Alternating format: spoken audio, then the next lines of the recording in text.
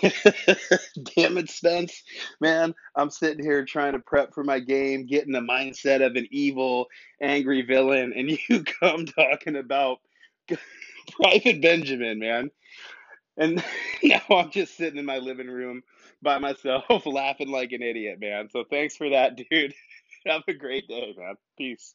Thanks, Joe, of Hindsightless. Hopefully, this next episode will help you get into a more sinister mood for your next session.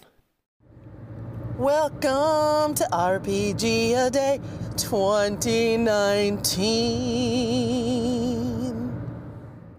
Day 5. Space. So, space. I am kind of more of a hard sci-fi man as opposed to space fantasy, but at the same time, I certainly would enjoy games in that setting. Space opera or Sword and Planet. I do find myself coming back to Alien, and I guess with the space horror game Mothership, that along with Dead Planet Adventure, that were both nominated for the Ennies, one winning, and regardless of what you feel about the Ennies, those books are really worth checking out.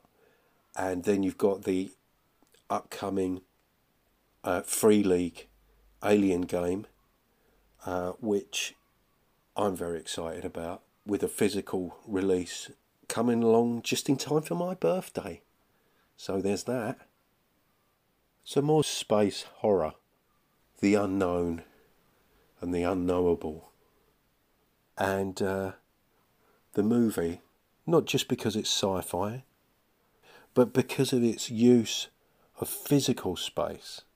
At the beginning of that first film, it's all about empty spaces.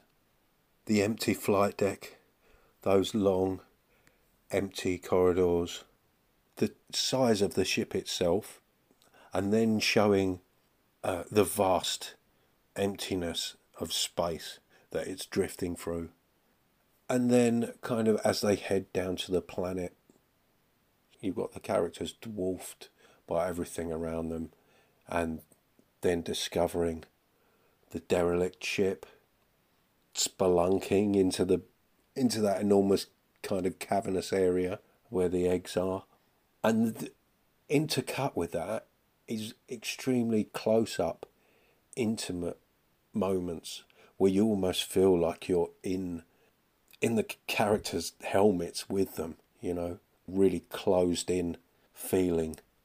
Throughout the rest of the film, that whole tension between the vast expanses and claustrophobia is played around with, and as the film progresses, it becomes more and more claustrophobic until towards the end of the film, I don't think you see hardly any exterior shots until right at the very end.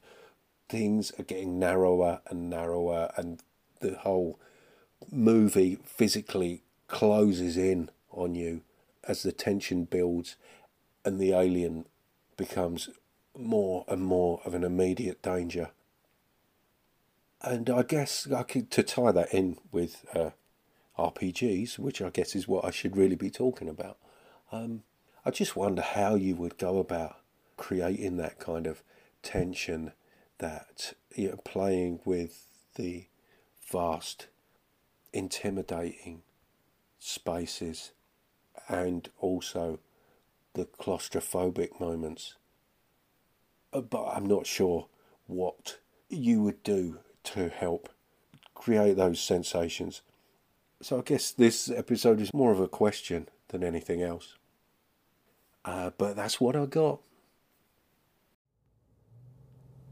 Warning, if celebrating the sound of dice hitting the table and pondering the meaning of the many acronyms within your player's handbook doesn't cure that burning sensation, please see your doctor.